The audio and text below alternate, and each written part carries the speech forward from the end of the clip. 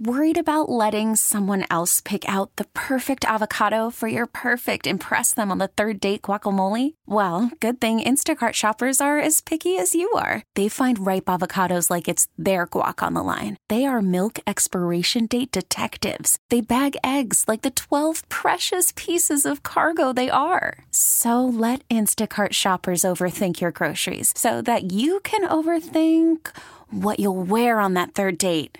Download the Instacart app to get free delivery on your first 3 orders while supplies last. Minimum $10 per order. Additional terms apply. This episode is brought to you by Progressive Insurance. Whether you love true crime or comedy, celebrity interviews or news, you call the shots on what's in your podcast queue. And guess what?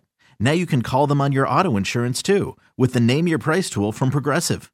It works just the way it sounds. You tell Progressive how much you want to pay for car insurance, and they'll show you coverage options that fit your budget. Get your quote today at Progressive.com to join the over 28 million drivers who trust Progressive. Progressive Casualty Insurance Company and Affiliates. Price and coverage match limited by state law. Good evening, everybody. How y'all doing? Getting through the week, huh? I hope we are prioritizing self-care. Tons of self-care, right? It's not too late. If not, get it in tonight. Every single day we're doing self-care. We're doing some rest, whether it's just sitting down and chilling, turning things off, going for a walk, right? We're also doing something that gives us pleasure and joy, whether it's just eating some ice cream, stopping on the way home, getting some takeout or delivery, whatever it is. It's just going to give you a little smile, right?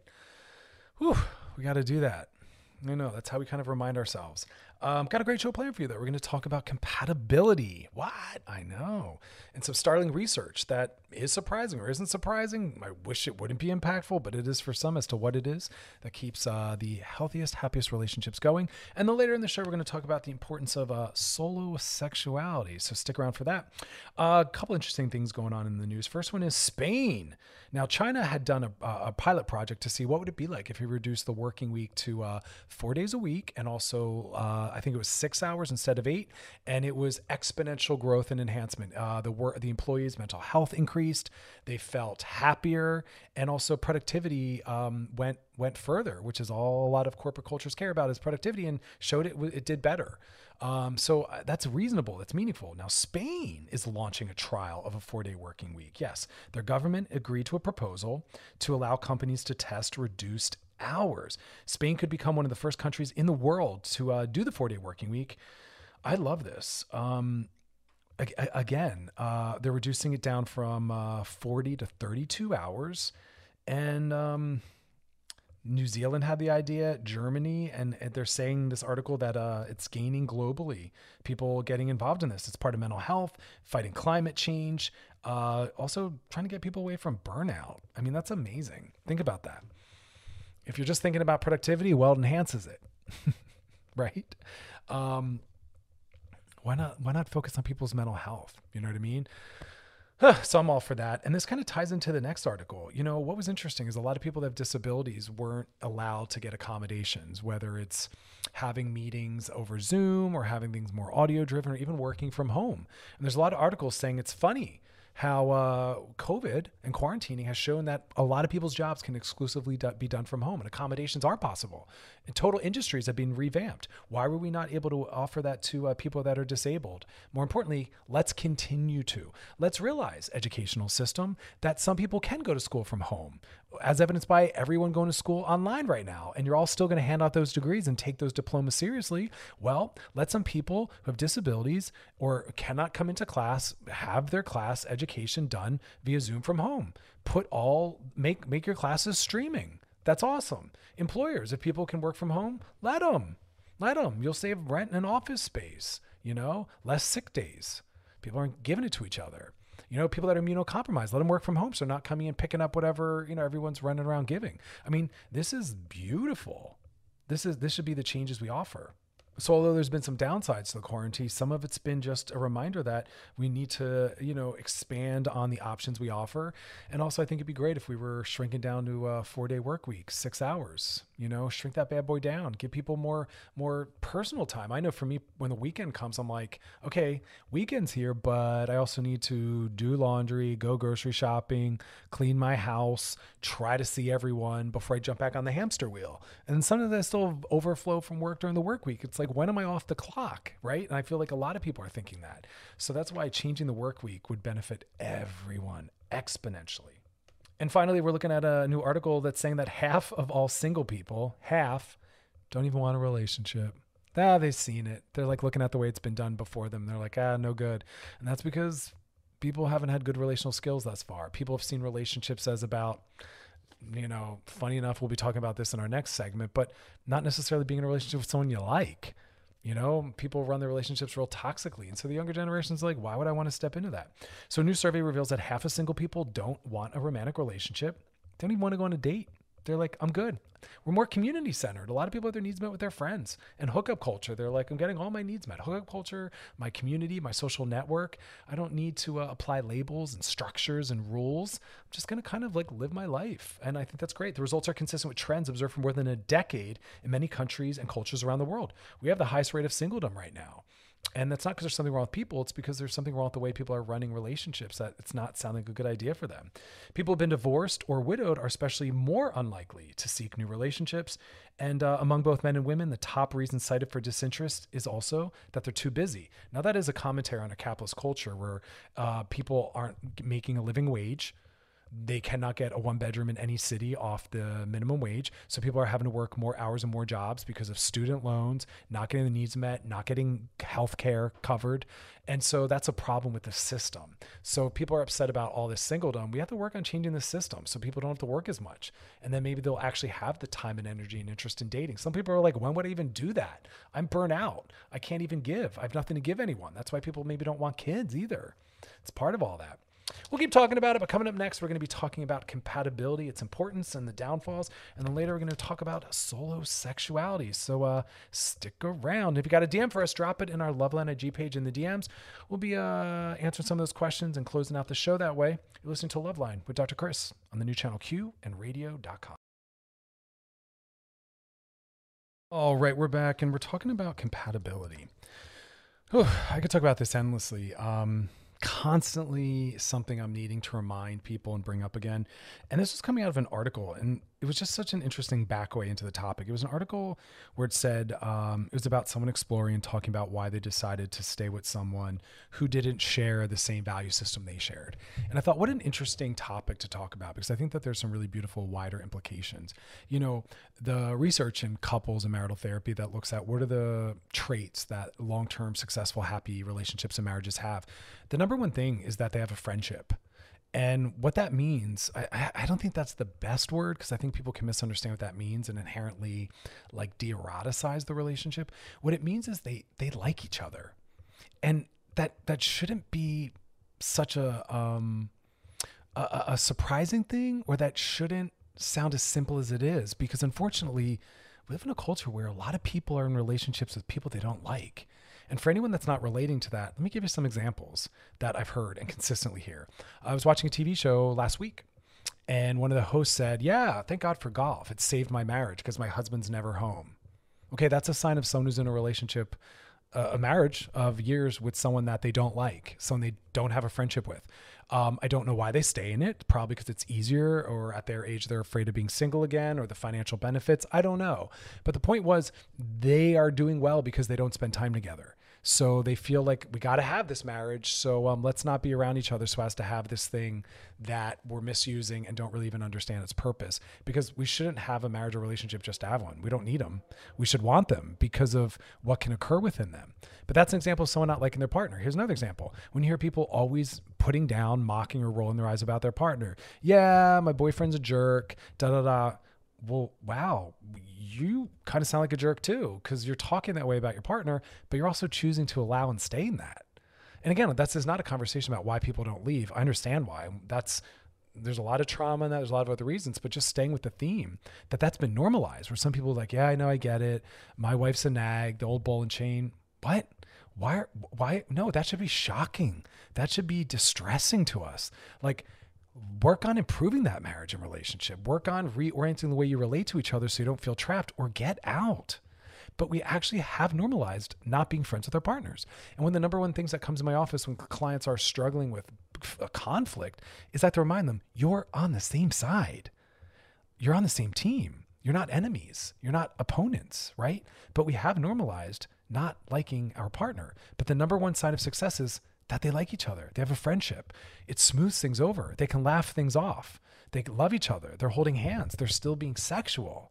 They still are attracted to each other, but attracted on levels that aren't just about chemistry and aesthetics. They actually enjoy spending time with each other. They look forward to getting on the phone or seeing them at the end of the day or going to dinner. They enjoy each other. And if not, then you have to ask yourself, why am I in this? What is it I'm trying to do?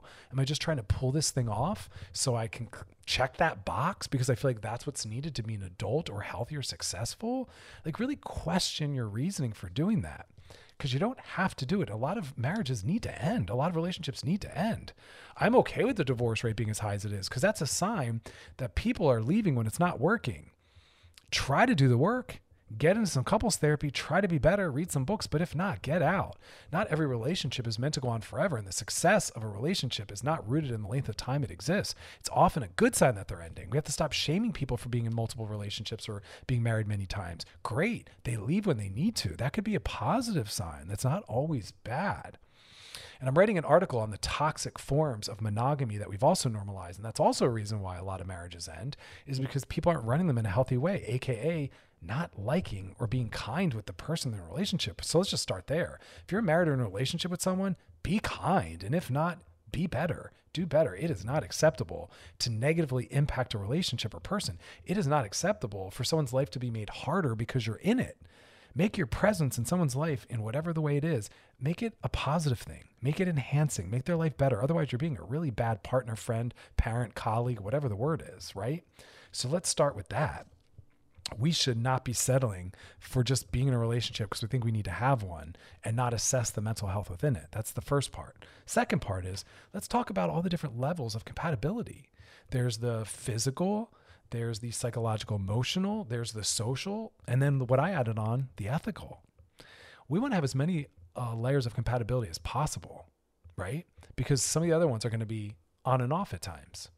But sexual chemistry or attraction is not enough. And there's a lot of people that think that it is. I'm drawn to them. I enjoy them. Sex is good, or I like affection, or I'm attracted to them. And we think that's enough. No.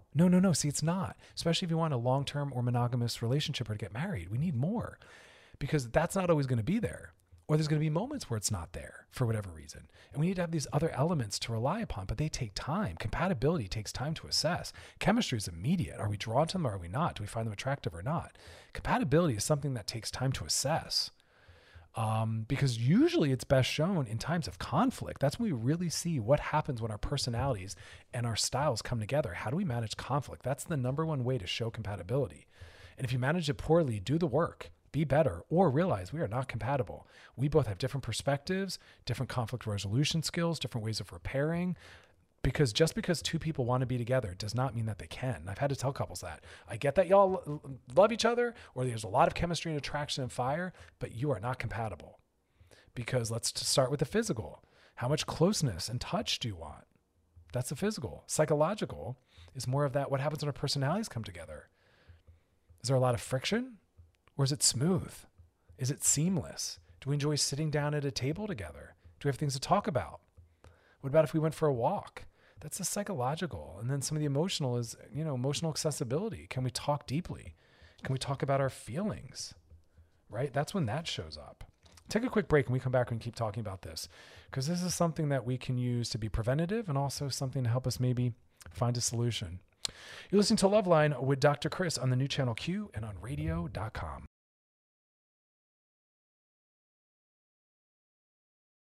All right, we're back and we're talking about compatibility and how people don't necessarily break it down or really assess the different levels. And some people think if I'm attracted to enough to someone or interested enough, it's all we need. It's like, nope, in the beginning, it's what brings you together, holds you together. But over the long haul, happiness is shown based on what kind of friendship you have. And what I mean by that is, do you like each other? Do you have things in common? More importantly, though, it's not even always about having things in common as much as do you have respect for what the other person's interested in and who they are, whether you have things in common or not. At least value it and respect it and allow it, support it. Because again, relational health, mental health is we're considering the impact we have on someone else's life. We've been brought into their life as their boyfriend, their girlfriend, their husband, whatever it is. Are you enhancing and making their life better? Or are you making it harder and more difficult? And compatibility is most shown in times of conflict. That's when we can really get a sense of what we're signing up for. How do we manage conflict? How do we manage repair? That's part of that emotional and psychological compatibility. That's important. How do we problem solve? And it takes time sometimes to get to those fights. But once the fights happen, I'm like, all right, now we can really assess compatibility. How do you fight? How do you communicate? What kind of repair do you do? And if that's not done well, work on it, maybe get some help, or it's not going to be good. And sometimes we don't handle it, and then resentment builds, and then we really have a problem. When you're dug and trapped in resentment, that's hard to get out of. Now, the other things we want to assess is also social compatibility. Do we like to do the same kinds of things with our downtime, our free time, our weekends, our holidays? It's going to matter. It's going to matter. If you're sober and they drink, good luck on New Year's Eve. What's that going to be like, right? If they like to be around lots of people for holidays and you like something more private and solitude-based, how's that going to go? Maybe they're more outdoorsy and you're indoorsy. Maybe you like to travel and they don't. These are the kinds of things that are social compatibility based. Do they like to go to bars and clubs? Or do you prefer something quieter, a coffee shop? These are all the kinds of things to talk about. And that's why I tell people in early dating, ask them, how do you spend your weekends? What's New Year's Eve look like for you? How much drinking do you do? These things matter. I'm someone who doesn't drink. I'm also someone who's plant-based. So I only eat at vegan restaurants. I don't like bars and clubs. I don't drink. I'm a daytime morning person. And I want to make sure that they are as well. If they're like, yeah, I'm just a nighttime person. I'm up all night, sleep all day. Well, that's going to be a problem because that's when I'm out doing things and I'm winding down when they're winding up. And if they want to spend a lot of time in the bars, that'll never work. I don't enjoy that at all. It's not my jam. I'd rather spend the weekends traveling. Do they have the finances to travel? Like these are all the things we have to think about if we're trying to build a committed, close relationship. But again, each level matters. We don't need to have all of them, but we want to have as many as possible. It can't just be attraction. Right? Because again, if your personalities are well suited and you're psychologically and emotionally compatible, it might not matter if there's some social compatibilities because you're healthy enough to say, so listen, I'm indoorsy, you're outdoorsy. When you want some outdoor stuff, that's why you have friends. Hit your friends up, go hiking with your friends, camping with your friends. And they might say, that's great. We'll do other things together because you don't always need to do everything together. And that's where it comes in about just having respect, right? If they like bars, and you don't, cool. Then they can hit a bar or two on the weekends with their friends. Girls' night out, boys' night out, non-gendered friends' night out, group night out, friend community night out, whatever it might be. And that's part of you showing that you're compatible. You're healthy enough to say, I don't need to do everything with you. And I am supporting you doing it with other people, right? And then finally, ethical/political compatibility. That matters now more than ever. I know personally, I can't date someone who's a bigot or prejudicial. I can never date someone who thinks other people's worth is up for debate. If they're homophobic or transphobic or racist, or think, racist jokes are acceptable. It would never work for me. I can never date a Republican. It would never work. That to me lacks integrity and ethics, And so we do have to ask those questions. What would it mean if you dated someone who was a Trump supporter? Right? And thinks that Black lives don't matter. Is that going to work for you? Not when for me, that'd be a no-go. So for me, when the number one levels of compatibility that's important is the ethical and political, I need to know that you have compassion centered and that you think everyone is worth and that you believe in human rights. That'd be the number one thing. That's a deal breaker. And then after that, I move on to things like how are we on the other levels? And try to get as close as possible. I'm in a relationship with someone where we are completely aligned in all those levels. It's really great. There's times where we're not, but our other levels of compatibility are relied upon in those moments. And we build on those strengths to make up for some of the deficits. And that's okay. But we're friends. Like that's the landing point. We're friends. We enjoy each other. We care about each other. We think about how our decisions impact the other. We always come back together and talk. It's that friendship part. It's not too late if you don't have it, but start working on that friendship. Start liking each other, enjoying each other. Otherwise, what are you doing? Otherwise, what's the point? Otherwise, what's the purpose of your relationship or marriage? Right? Think about that.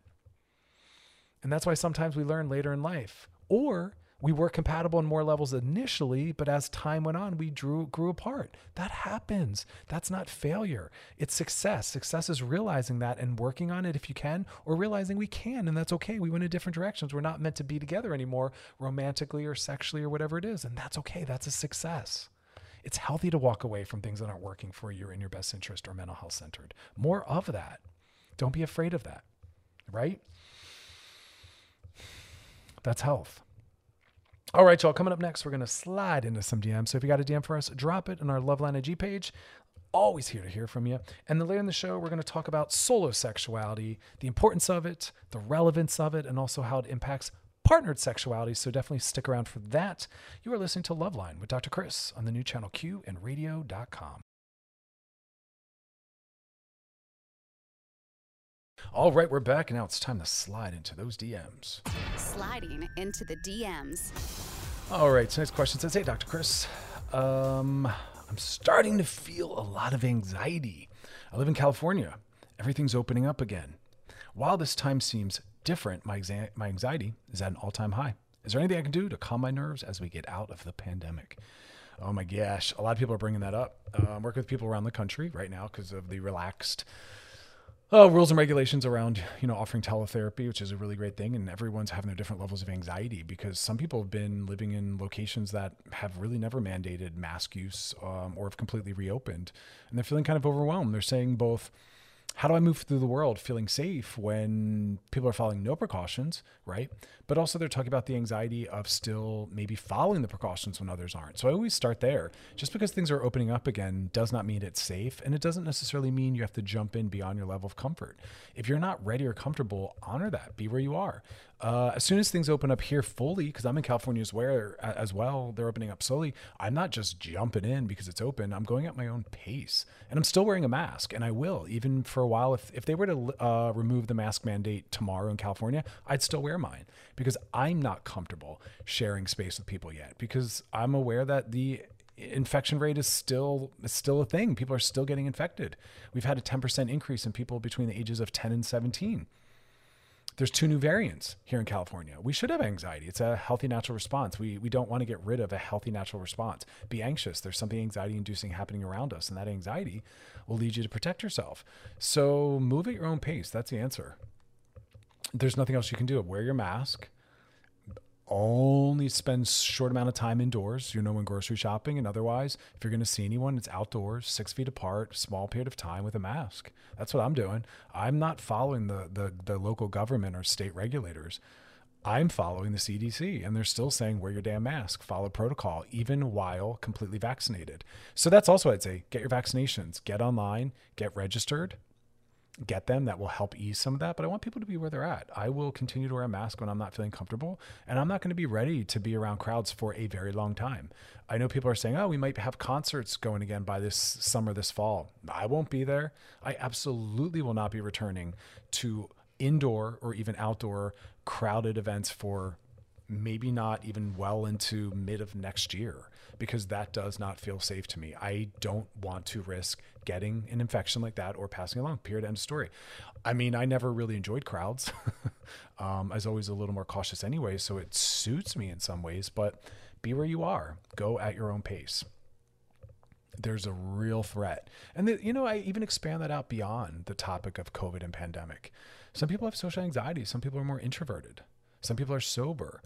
Sober people don't need to go to spaces that involve a lot of drinking or drug use. You're allowed to say no or pop in, leave when the purpose changes, when it goes from just connecting and spending time together at maybe a restaurant to partying and getting wasted. Then you leave or you don't go at all. Hey, unfortunately, I'm sober, so I don't attend events that involve drinking and drugging, right? People with social anxiety. You have a right to also say, hey, I thank you for inviting me. Unfortunately, it's not something I'm able to do. Or, I'll swing by. I probably will be able to stay about an hour. You kind of frame it and you leave when you're feeling uncomfortable. Your mental health matters just as much as whatever the event is. And if you're not ready to get back out there, don't let people pressure you. Don't let people say, all's well now because things are open. No, that's more of a, economic situation, which is understandable. I understand a lot of people need to get back to work and their businesses are suffering. So I'm not slamming opening, but be where you are. Participate only to the level you have to. I'm absolutely doing that. I'm still doing work from home. And even with the vaccinations happening and my own vaccination, I'm still working from home because of risks and regulations, So be where you are. All right, y'all, coming up next, we're going to be talking about solo sexuality and masturbation. That's right. It impacts our general sexual health, self-esteem, but also it impacts our relational health and our relational sexuality.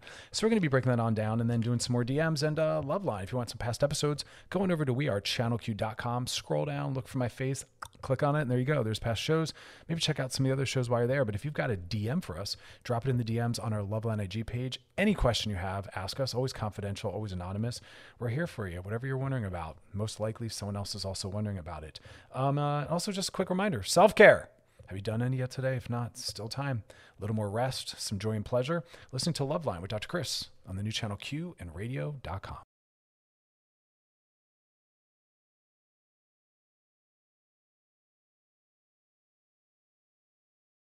All right, we're back, and we're talking about masturbation, aka solo sexuality, and so much to say about this topic. It's a topic that I think a lot of people think there isn't much to say. You just do what you do, but there's a massive psychological component to all of this. So let's kind of unpack it for a while. First thing is, remember, for some people, solo sexuality is more of their sexual orientation. Not everyone's orientation sexually or their arousal patterns or habits are geared towards or about connection or engagement with another person. Sometimes it's back towards self. It's sex with self. So for some people, masturbation is something that they do in between times. But for others, masturbation is more of their total sexuality. So let's talk about why that is. Well, most people's first sexual experience is with themselves, and that's meaningful. We enter our sexuality from that place. So it's always interesting to ask ourselves, what was our first sexual experience like with ourselves, or even the duration of it, in earlier life? Was it about getting it done quickly, as quick as possible? Be very silent, get it done quick, don't let anyone know. Rush, hide it, have shame. For many people, yeah, especially if they were maybe quote unquote found out, right? This thing that is healthy and normal and part of a developmental stage that most of us will go through. And so for some people, it's their total sexual expression. Isn't it interesting that we have so much shame about it, that we don't talk openly about it? Some people deny that they do it, right? We have to do it in such secrecy. I'm not advocating for public masturbation, although for some people that is a meaningful part of their solo sexuality, and they do it in consensual spaces where people do engage in, group masturbation. But early in our lives, that's our entry point. So we learn to kind of accommodate that. We make sex with ourselves only about something that we do quickly and quietly. And I'll work with some couples and I'll say, hey, have the two of you ever talked about your masturbation habits or patterns or what you like? And the bulk of them say, no, we never have. We have that much shame about it. Even with the person that maybe we have children with or we live with and we have sexual experiences with, they've seen us naked. We've never necessarily either talked about our masturbation habits and patterns or even be seen or witnessed while masturbating. Mutual masturbation is such a beautiful element of sexuality, and I recommend it for many couples.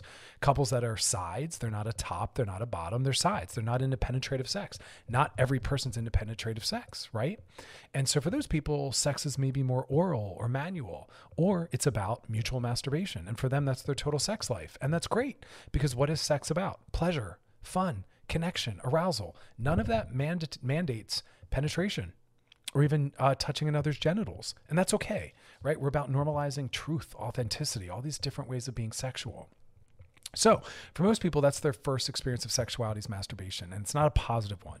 We don't talk about it openly. We talk about it as though it's something you do as a child or something you should hide or something you do if you can't find a partner or don't have one. None of that's true. Sometimes the people that are having the most partnered sex tend to have the highest rates of masturbation as well. They just have a higher sex drive, and that's okay. And that's why we love masturbation. For some people, like I said, it's their total sexuality. For some couples, it's coupled sexuality. For others, it's a valuable part when, it's really helpful for someone who has a higher sex drive than their partner. It's a way for them to still be sexual. For others, if we have a partner who's not into some of the things we're into sexually, masturbation is where we go to find those things. And often porn is associated with it. That's great. That's a place where we can still, within our monogamous commitment, maybe still have sex with others by engaging them on the screen, right? Or exploring different things that our partner is not interested in doing. That's the beauty of fantasy and porn, is it's not always at all what we want to do in real life, right? So what someone fantasizes about or looks at in porn, that is not necessarily in any way a statement about what they want to do. For some people, the safety of porn and fantasy is why they go into these certain things, because in real time, they don't want to deal with the sights, the sounds, the smells, or organizing it. And it only will ever exist in fantasy or porn. And that's great, right? That's a beautiful asset for that. So we don't want to shame it, but we want to look at our relationship to it, because even with people being a little more confident in it, it's still often something we do secretly. We rush. We don't say to a partner, hey, I'm going to go close the door and masturbate for a while, or hey, come join me. Or we make sure we're not found out. It's fascinating. So ask yourself, why? Why are you hiding it? Why are you denying it? Why are you even maybe avoiding it? And there's maybe some really reasonable reasons, but ask yourself, are the reasons reasonable? Are you afraid of your body? Are you afraid of acknowledging your sexual? Are you afraid of acknowledging your sexual outside of sex with your partner? I agree. Some of us are with partners that are made anxious by things like that. And they're not sexually or psychically mature enough to know that we have a sex life outside of them, but that's healthy. That's how we feel autonomous. That's the beauty of it again, is it reminds us that sex, that's why it's so feminist, is it's disconnected from our partner or a man. And for others, it's autonomy, just reminding you that your sex is yours. Your sexuality is under your control. And we can have solo sex and partnered sex. And I always tell people, your partner only gets to weigh in on, within monogamous relationships, especially partnered sex. But your solo sex is for you. You don't need to share it. You don't need to explain it. You don't need to defend it. And you can also say to your partner, I'm not interested in you weighing in on it. I would love us to be in relationships where we can talk about it and express it openly, but not everyone's with a safe partner. And so we do need to know that. But work towards getting there. And if you're the anxious partner, be better for your partner. Be the kind of person that can be open with them and acknowledge that they have a sex life without you with masturbation or fantasy, right? When we come back, we're going to keep talking more about this and talk also about the ways we masturbate, how that might get in the way of the kind of partnered sex we want to have. You're listening to Loveline with Dr. Chris on the new channel Q and radio.com.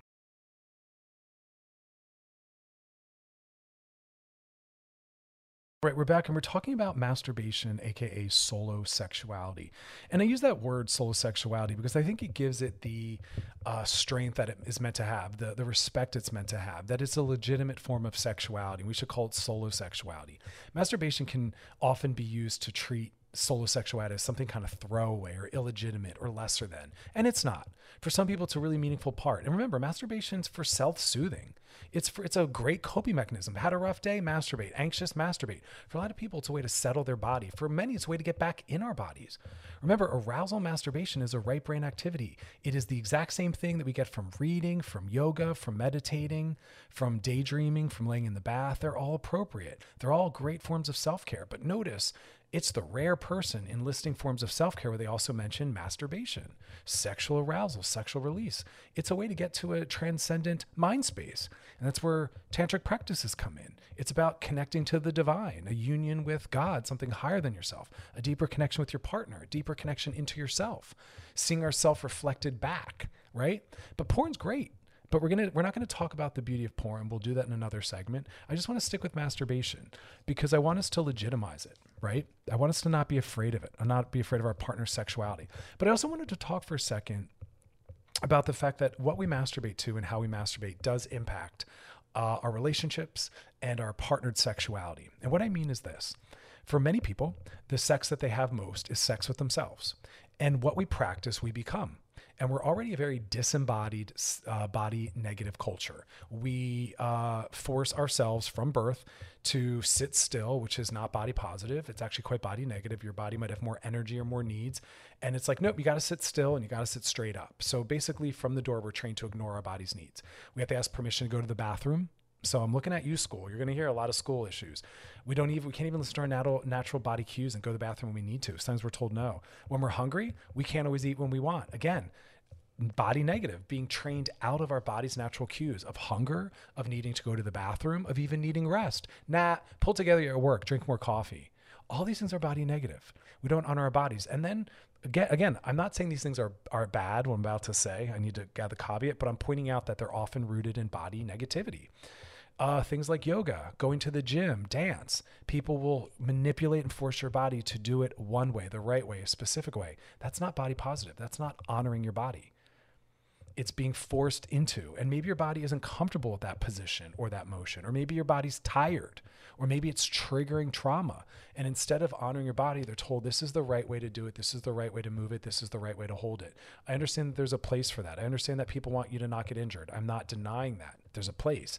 But I'm also just pointing out that we live in a very body negative world, very disembodied. Disembodied is not listening and eating when you're hungry, eating what your body's asking. It's not taking naps when you need to because you're at work or you're at some kind of family event and you just can't. And I understand that that's part of socialization. I get it, but it's still very body negative, right? Also, people that have a penis, we're always pulling our pelvis up and in, away, so we're not bumping into things. And it's very gendered, right? where people that are male identified, we often are very uncomfortable and not in our hips. And partnered sexuality often requires us to be in our hips, to have open hips, fluidity. But our hips are very rigid. If I say to someone who's male, especially straight males, let me see you move your hips, show me some fluidity, they're embarrassed even publicly to move their hips. A lot of guys are afraid to dance or to be in their hips. At trainings, I'll say, if there's any men in the audience, especially straight identified men, stand up and show us you move your hips. Uncomfortable, discomfort, not familiar. A lot of females, more comfortable. Gay men, often a little bit more comfortable. So there's gender, there's some homophobia, there's some toxic masculinity, right? So what happens is the positions we masturbate in for all bodies tend to be what we expect or what's familiar or what's easiest for us to orgasm. Now, for those that have issues with not orgasming in the ways they want, part of that work is looking at the way you're masturbating. Are you masturbating and getting your body most familiar and comfortable with orgasming in positions or ways that can't be transferred or done by a partner? If you're getting off by having the shower come down on your body, right? For people that are, I can't necessarily say these body terms because of radio rules, but if you're a female, I guess it really doesn't matter. I don't even know how to say these things. Let me just put it like this. If the pressure and the positions are not able to be transferred over to a partner because you use the faucet in your tub or always with a vibrator, right? Or always moving your hand and holding your pelvis still, which is how some people masturbate. Their lower body doesn't move, but their hand does. That's not how sex with a partner often works if you're the dominant top. Think about that. Or if someone's pleasuring you, they're not always able to do it in the positions or the speed or pressure with which the shower faucet might, or a toy. Yeah, we can fold toys in. That's awesome. But I'm just talking. It's not always directly transferable. So I tell people, hold your hands still and instead thrust and move your hips because that's more natural of how we do with a partner, right? So we have to find ways. We want to think about that. Also, in our masturbation practices, most of us only use our genitals, right? Our whole body has the capacity of providing pleasure for us, but yet we go right to the genitals. Where if you're using one hand, what's your other hand doing? Use your other hand to touch other parts of your body. If you're using a vibrating toy only on what is normally deemed to be your sexual anatomy, what if you ran that on your thighs, on your chest, on your arm, in different areas of your body? Those vibrations and that pressure will also feel good. So it's about expanding out and using our full bodies, which is where great partnered sex can happen. We don't just go for the genitals. We're kissing and touching on people's entire bodies, but we can start to practice that with masturbation, getting away from it just being genitals, the goal just being to orgasm and being as quiet and stiff as possible. But instead we're vocalizing, we're moving our bodies, right? We're being more honest and authentic. That's body positivity. That's sex positivity. So we're going to take a quick break.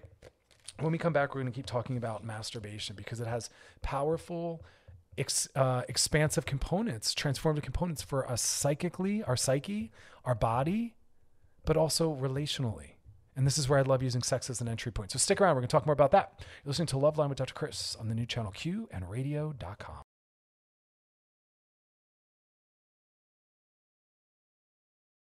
All right, we're back and we're talking about solo sexuality, what we often call masturbation. And to kind of bring you back to what we're talking about how it's our first experience with sex for many people.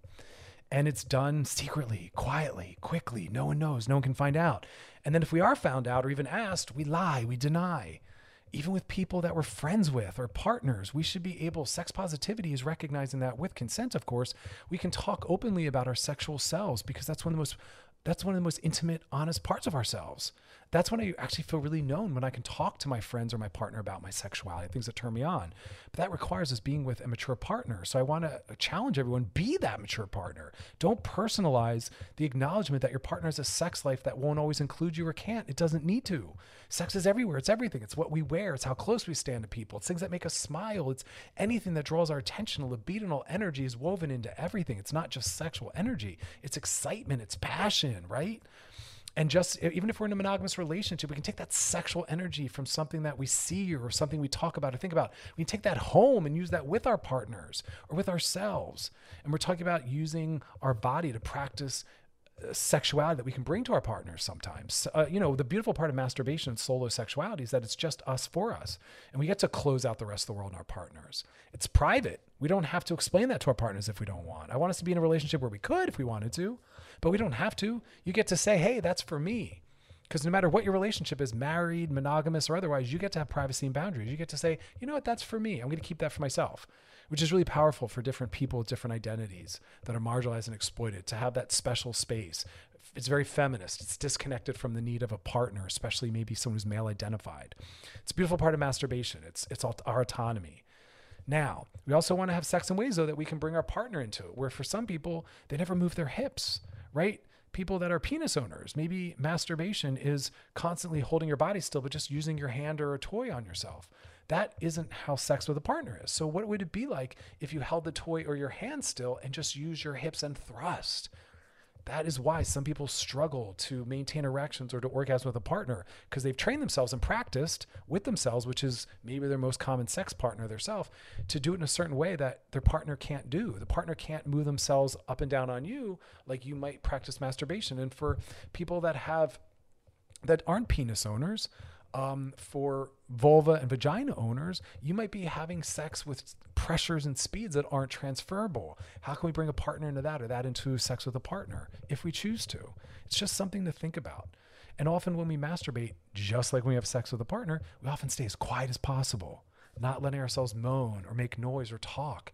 Start letting that happen with masturbation. What would it mean if you were fully embodying and vocalizing, talking out loud, talking to yourself, letting yourself make sounds of pleasure?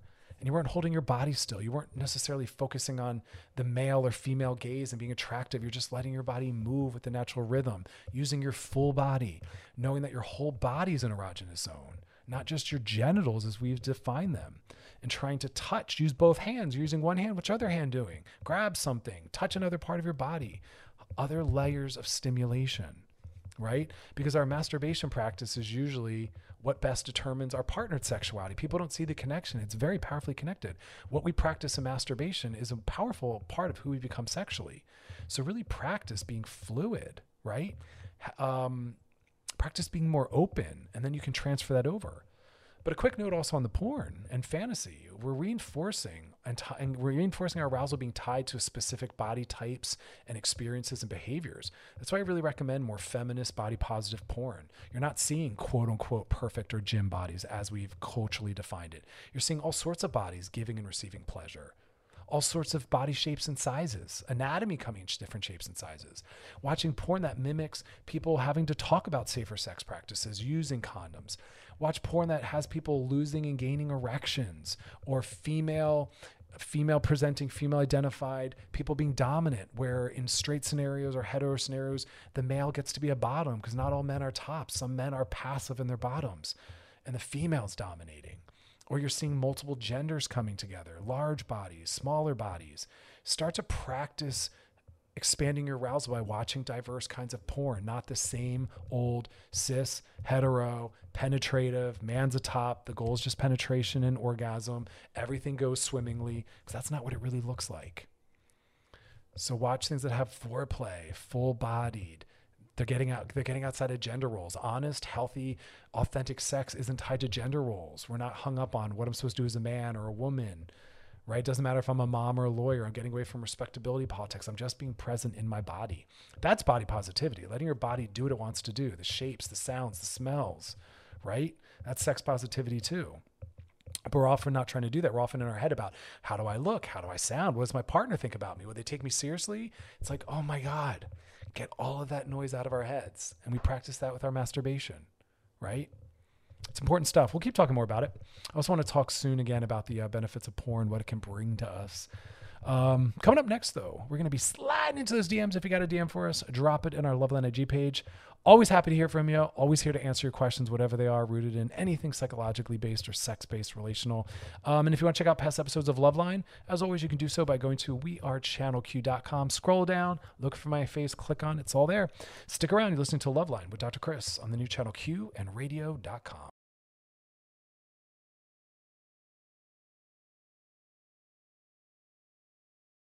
All right, we're back. Now it's time to slide into those DMs.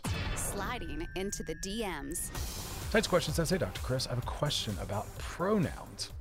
I got introduced to someone for the first time, and without knowing their pronouns, I called them her.